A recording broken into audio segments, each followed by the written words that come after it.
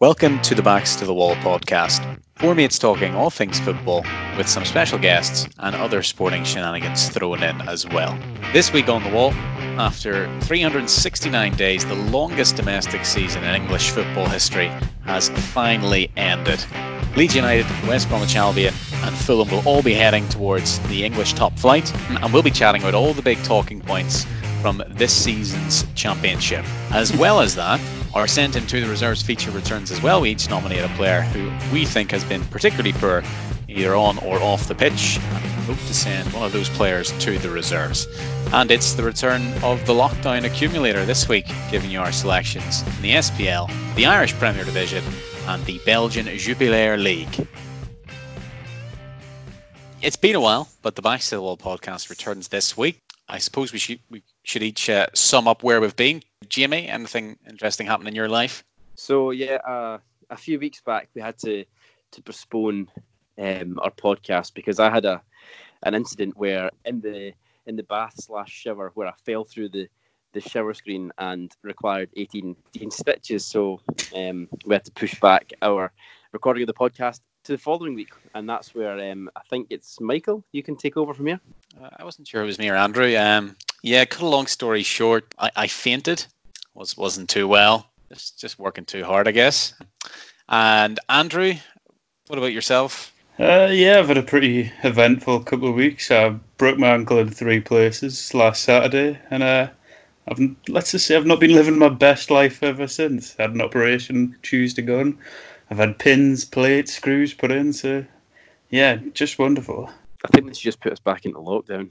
But while all of this has been going on, the football has continued, and as well, I'd say the football's wrapped up, but in some of the leagues it started again. We had the SPL get underway again at the weekend. What else have we had? We've got the Europa League that was on last night. Champions League is on this weekend. So there's lots to talk about, but we're going to focus on the English Championship this week. And like I mentioned there, Leeds United, of course, the champions. West Brom, they're going up, and Fulham got the better of Brentford in extra time in that playoff match earlier on in the week. So deserved, would you say, those 3 sides going up?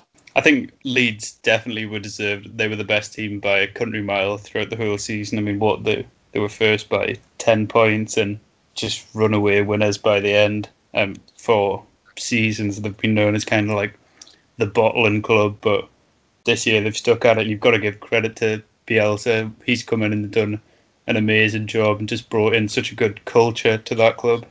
And then arguably it's also where Leeds should be as a club. They're probably one of the biggest clubs within England, and it's been 16 long years for Leeds fans, and they've finally got promotion back to the Premier League.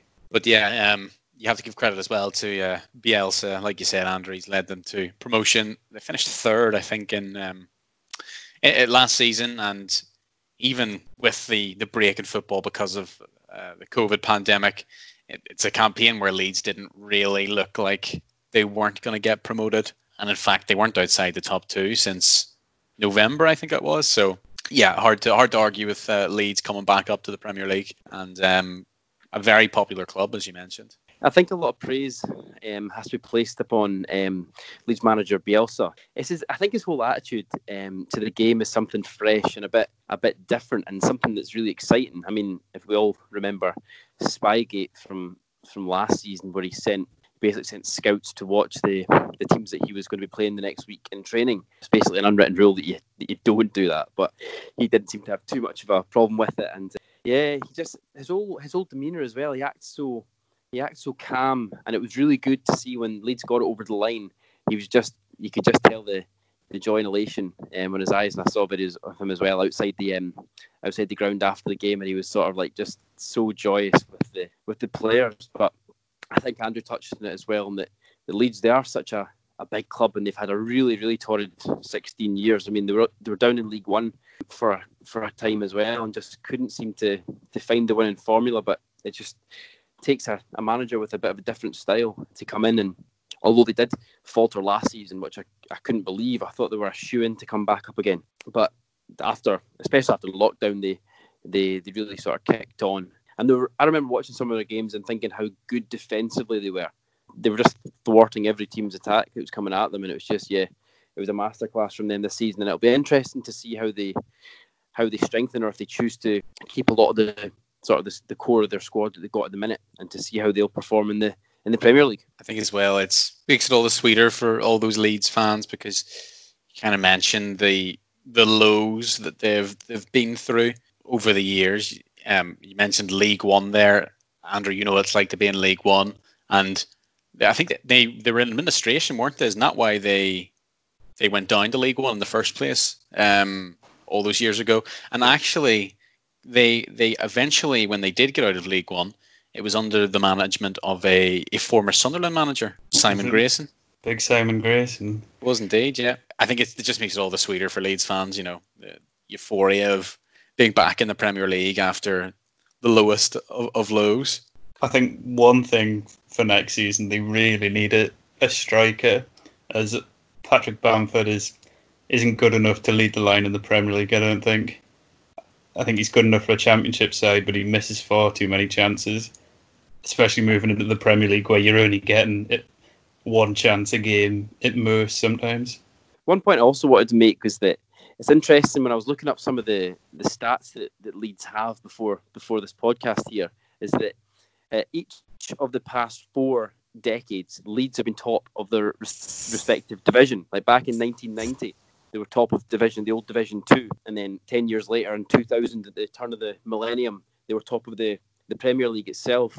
And then 10 years later, they'd obviously found themselves top of League One, and now they've just won the Championship in 2020. So it's something about the end of the decade that really, or the start of a new decade, that really spurs Leeds on. So joining Leeds in the Premier League will be West Bromwich Albion and Fulham. What did you make of West Brom this season? Well, they were all right. They were kind of like leading or pretty close to Leeds all through the season, but they kind of tailed off towards the end, and their form when we came back in or from the break wasn't very good. I mean, they've drawn 17 games, which really isn't good enough, and they really did try their best to bottle it. I mean, their form in the last few games, they picked up 6 points out of a possible 15, which really, when you're going for it or going for promotion at the end, isn't good enough. And on the last game of the season, it was in Brentford's hands, and luckily for them, Brentford got beat, who massively bottled it. Brentford just needed to win one of them 2 last games, and what did they get beat off? Barnsley and Stoke, I think. Yeah, I watched the Brentford's last game of the season, because that final day was something special, and it just shows that the Championship in England is one of the most exciting leagues in the world. But Brentford just looked like toothless and out of ideas playing Barnsley. But it also shows, because Barnsley had so much to play for as well. They were at the other end fighting against relegation, but you could just tell the grit and determination that was there with Barnsley, and they wanted it more, and they were able to score late on. A lovely cross and a nice finish at the end of that, and Barnsley were able to stay up, but at the fate of Brentford, who unfortunately for them, and I would quite like to have seen Brentford in the Premier League, a small team who have been absent from the English Premier League for over 70 years coming up, but it's a shame. But you have to win your remaining games. You can't rely on your form before the last 5.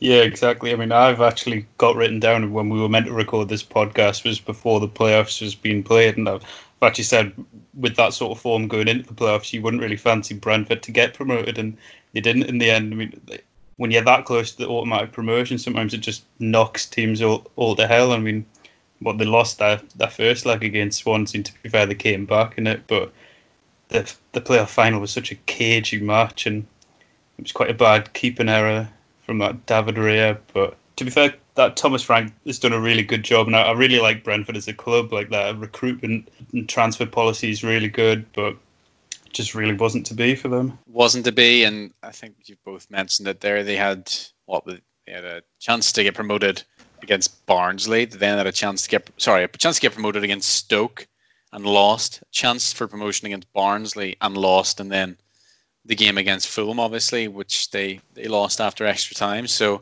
you'd have to say Fulham were worthy winners in the end of that match, and that's 9 times now Brentford have been in the playoffs over the years, and 9 times the field to come through them. So I would be siding with both of you. I would quite like to have seen Brentford come up, but like you say, it just wasn't meant to be in the end. And Joe Bryan, was it in the end, scored the 2 goals, an unlikely hero. So I don't really have anything against Fulham either, but it would have been nice to see Brentford go up. I think it's quite nice to see new teams get promoted. I mean, I've got nothing against West Brom either, but they just seem to be such like a yo-yo club. And I mean, Fulham, they just got relegated the season before and promoted again, and it's kind of almost frustrating when you see teams just do that back and forward all the time.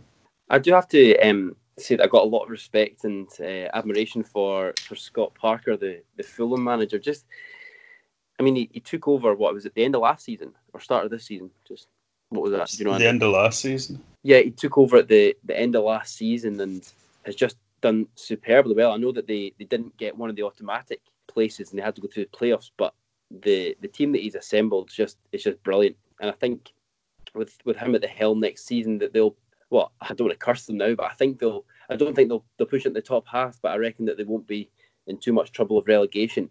And it shows also last season with Derby and Frank Lampard. He basically got the Chelsea job after his showing, and Fulham have gone and done one better than that. So I wonder if bigger clubs will be sniffing about the possibility of taking Scott Parker away from Fulham. Well, Fulham will probably end up spending a load again in the summer because they did when they were in the Premier League last. So I don't know. You could match them with maybe Aston Villa season this, just about hanging on in there. But yeah, it'd be interesting to see how they do. I think the final day of that championship season has to go down most exciting for many years, and it'll be struggle to be matched because there was 12 games played on the final day, and 11 of them had something riding on them, be that whether or not to finish second in the league, to clinch a promotion playoff place, or to fall into the relegation zone, get put down into League One. But Swansea, they went into it as somewhat rank outsiders. I think they were sitting about in 8th, and they needed a 6-goal swing against Nottingham Forest because they had a much superior goal difference. Because Nottingham Forest seemed to really bottle it, and they lost 4-1 to already safe Stoke, while Swansea went and won 4-1 against Reading. So if you're a Nottingham Forest fan, I can't even imagine the sort of the mixture of emotions, thinking at the start of the day that you're 100% going to be almost guaranteed a place in the playoffs, and then somehow your team lose 4-1 and the team chasing you win 4-1 and then end up getting promoted on goal difference. Nottingham Forest has to be one of the biggest bottle jobs in history.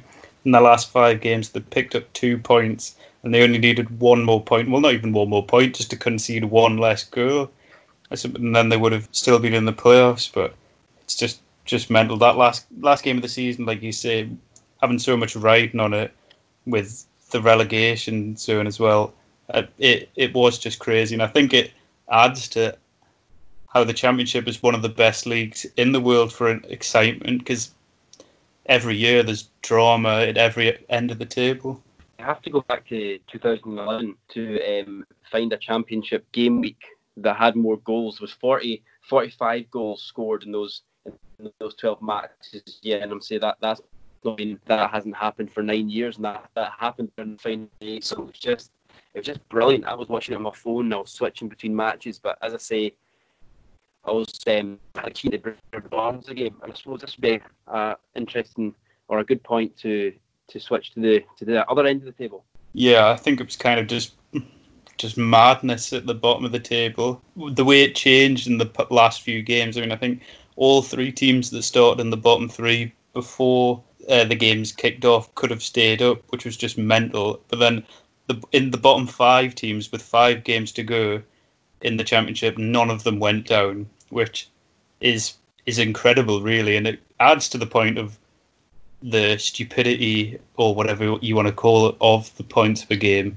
It just shows how much a season can change with 5 games left. Yeah, and I want to add to your point there. It was before I had a screenshot of the table before lockdown, and yeah, as you say, the bottom 3 relegation, and that just comes up. I want to just take it up the road to Scotland for a second. And when Hearts finished bottom, and they were a little bit off, and they were almost stranded at the bottom. But the Partick Thistle were 2 points behind with a game in hand and they've been relegated because obviously the virus, and Stranraer also got relegated from League One into League Two. But it just shows that anything can happen in football, and Thistle still had 9 games still to play, and we ended up getting relegated. So it just adds to how in the English Championship they managed to get things back underway, and none of the bottom 5 teams finished in the bottom. So just shows you what can change. Yeah, it's even crazier when you think about it, because when the season finished, Barnsley, Charlton and Hull were in the relegation spots, and then of course Wigan get that 12-point deduction, and that saves Barnsley's skin in the end. So Barnsley remain in the Championship, and Wigan go down, and it just really was a kind of roller coaster ride of a season. Just going back to how much of a shame it is for Wigan.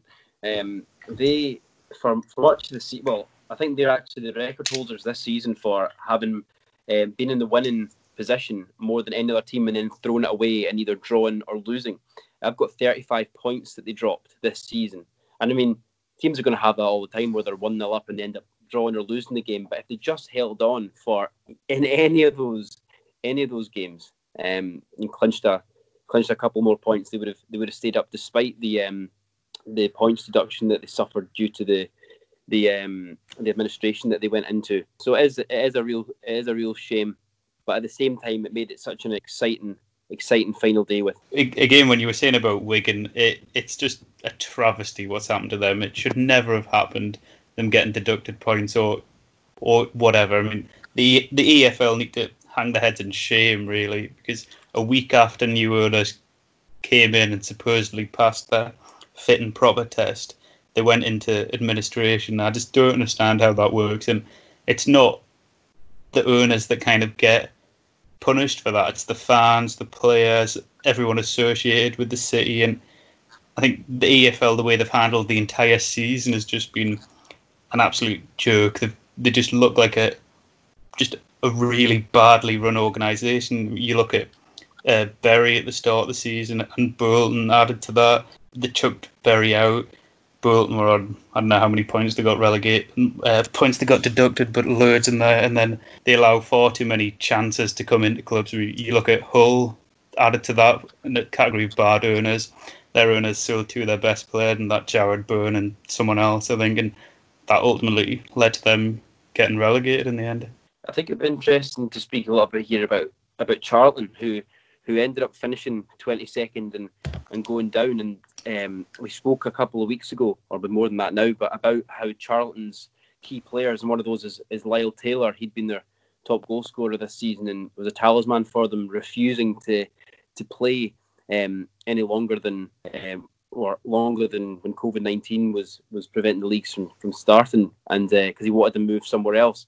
So, I mean, if they again themselves had picked up a couple more points, they wouldn't have been in the position they're in. And you'd like to think that with a striker who's been in great form like Taylor has this season, they would be able to do that. So it's a real shame for the fans especially, and I'm sure the other players and the staff at Charlton, that they've suffered relegation, and it could be linked to these 3 players, I think it's 3, refusing to play since lockdown stopped and the football was able to commence. Well, that's the thing. Charlton just needed 1 more point and they would have stayed up. But then they also could have stayed up with another bizarre thing the EFL have done with the Sheffield Wednesday points deduction. They've been handed a 12-point deduction, but for next season, which I don't understand either. And then there's still talk of Derby maybe getting one as well. But just the way they seem to have handled things, it's just been shocking. And I think Neil Warnock summed it up pretty well going into the last few games, saying that the teams needed to know what was going on, as they should know. And I think the craziest news of all coming out from the end of the championship season was Birmingham retiring the number 22 shirt for 17-year-old Jude Bellingham, who only played 44 games for them, which for me, who's more of a traditional supporter, I would say, it's quite disgusting them doing such a thing. No, yeah, it's absolutely farcical. I mean, there's great players around British football who have played over 10 years for clubs and not have their their jersey number retired. So it's just insane that a 17-year-old with 44 appearances has had that done. I know he's a Birmingham supporter and he's come right through the academy and whatnot, but I just think you have to do a little bit more than that to have your number retired. So we'll move on to our reserves feature. Who will we be sending to the reserves this week? Well, this is probably a record for myself, but for 2 nominations in a row, I'm not nominating a Sunderland player, although this player has probably scored against us a few times. I'm going for current Inter Milan loanee, soon to be permanent signing, Alexis Sanchez. Sanchez is getting my nomination this week for what has turned out to be a disastrous move to Man United in 2018.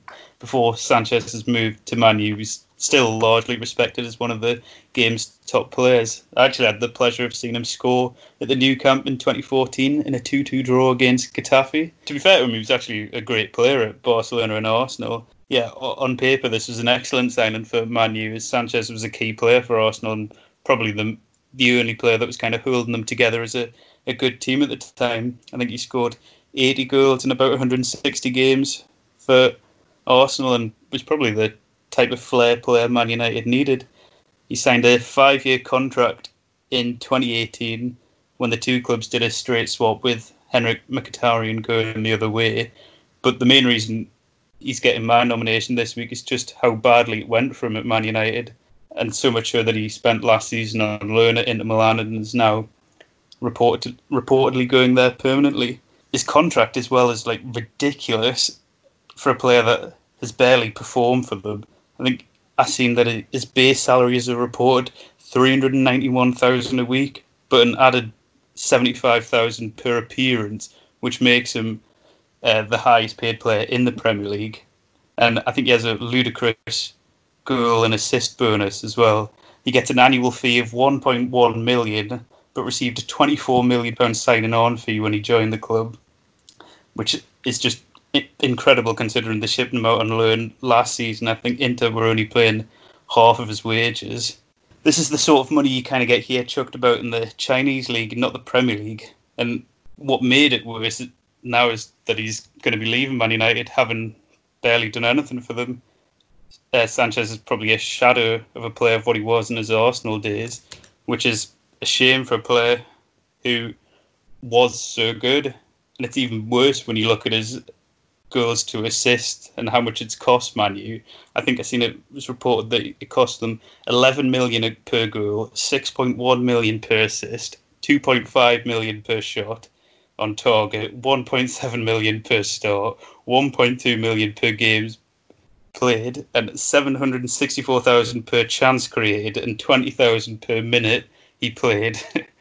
And he will earn at least $93.5 million before his contract expires, making him probably one of the most expensive free transfers in history. I think his move to Man United was a disaster for both club and player, as he played 32 games for Man United, only scoring 3 goals and making 6 assists, which is just terrible for someone who was on the wages that he was on. And then towards the end of his time at Man U, they weren't even playing him due to the excessive cost he was costing the club for his appearance fees.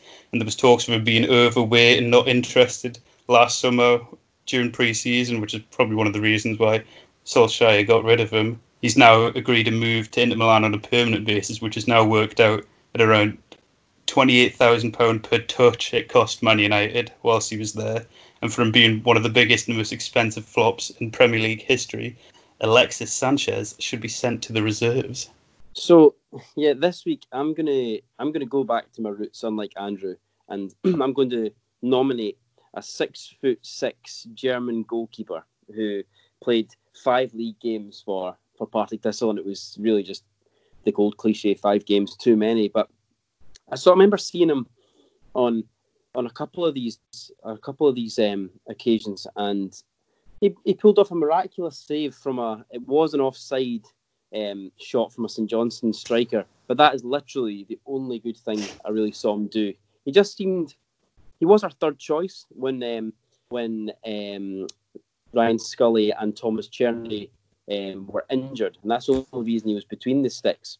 But you can just tell why he was the third choice. He seemed to be a bit overweight and was a bit slow to get down, and The reason that I really am nominating him today is because he caused me one of the most painful moments that I can remember in football. Now, I know that the big rivalry in Glasgow is Rangers against Celtic, or the Old Firm, but Partick Thistle obviously from Glasgow as well, and it's a bit of it's a rivalry as well, and it always gets my blood boiling when we have to play one of the Old Firm, and it's always such a tense occasion for me. And we'd played really well in a game against Rangers back in, I think it was 2016, and unfortunately Ryan Scully and Thomas Cherney were injured, so we called upon this big German lad, and he came in between the sticks, and Thistle were 1-0 up, and we were playing really, really well, and it was as if we weren't playing Rangers, or it was no Rangers that I've certainly seen over the last few years. They were really a lackluster side when I saw them that day, and if it wasn't for Joe Dodoo, the Rangers striker, he equalised on roughly the 84th minute with an unbelievable volley. And you just have to sort of hold your hands up and say, right, fair enough, they don't really deserve it, but it's an absolute screamer that he scored. It was brilliant, and off the right-hand post, and it was really, really special. But what happened next just had me almost in tears. And it was basically on the 94th minute of the game, Joe Dodoo got slipped in, and he was 1-on-1 with Stuckman. And so I don't mean to be too critical, because it's difficult for keepers on a 1-on-1. But basically, Dodoo had not the best shot in the world here, and it just rolled towards him. And he just, instead of maybe sticking out a foot like I would see any other normal keeper do, or just pounce on the ball, he just sort of dived over it, and it went under him. And Rangers won that game 2-1 with that goal. And it was just horrendous. I dislike Rangers a lot at the best of times, but that day was just unbelievable. And it was needless to say, he didn't make many more appearances for us after that. And he went down to Chesterfield, I think, after us, but he only played a handful of games for them, and then went back to Germany and didn't really make too many appearances. I think only about 7 for Fortuna Dusseldorf's second team. So my nomination this week is Thorsten Stuckman for giving me one of the most unhappy memories that I've had as a Thistle fan. Yeah, well, incidentally, I am also nominating a goalkeeper, and it's a goalkeeper that Andrew will be very familiar with, and a football match that I will never, ever forget. Not only because it was my first trip to the Stadium of Light, but I witnessed possibly the 4 greatest goalkeeping howlers. Well, more just because it was 4 in one match of football is the totally baffling thing, but it was Sunderland against Millwall, and I don't imagine this would have been a great time for Sunderland in terms of their goalkeepers. They had Robin Reuter and Jason Steele. Yeah, and Jason Steele. Then we had the pleasure of Lee Camp. Lee Camp came in on loan, didn't he? Yeah. But it's Robin Reuter who I am nominating this week, and it is for his performance in the one match that I did see at the Stadium of Light. And I'll never forget it, because it was George Saville who scored the 2 goals against Reuter, and George Saville, of course, is Northern Irish. The first one, they're both free kicks. The first one, Robin manages to almost palm down into the ground, and it squeezes between his legs into the net. And then the second one is twice as bad. In fact, he kind of he throws himself at the post as the free kick's coming in, and somehow George Saville scores again. But the match finishes 2-2. And I mean, I don't really have anything else against Robin Reuter, apart from the fact that he came out and lambasted the Sunderland Till I Die Netflix documentary, because he claimed that it showed him in a terrible light. It only showed his bad mistakes. The problem is that there were a few of them. And he goes on this rampage about how many clean sheets and stuff that he kept at Sunderland, but he didn't really last very long, and he ended up back out at I think he's still at he's at Willem now, but he's back out in the Dutch league. And you actually can go and watch the video online. It's called Robin Reuter v Jordan Archer, and it's 4 goalkeeping howlers in one game, and it is unbelievable. And I think as well, before that, you'd be saying, Andrew, that there hadn't been many goals in Sunderland games recently. Well, I got to see 4, and they were honestly four of the biggest howlers you'll ever witness in a football match. And for that reason, I am nominating Robin Reuter. Yeah, I think the worst thing about that, Robin Reuter was, in my opinion, the best out of the three goalkeepers we had that season. But I remember being at that game, and it was just ridiculous. I think I was speechless at all goals. I mean, I think Jordan Archer made the first error, and then Reuter did two, and you're just thinking, what on earth's going on? But the fourth one, I think Jordan Archer's second error, I think is the worst out of the lot, although arguably Reuter's first free kick is really bad. But yeah, it was just a horrific day for goalkeepers. I mean, yeah, the first one, it was Lewis Graben scored the first one, and like it wasn't great from Jordan Archer, but they just get progressively worse as the match goes on. And I think it was only whenever we got back and we watched again, we realised how bad it was. Like he flings himself at the post, and he just gets it all wrong. And yeah, then to come out and say that the club had showed him in a bad light, I mean, you're just thinking, come on.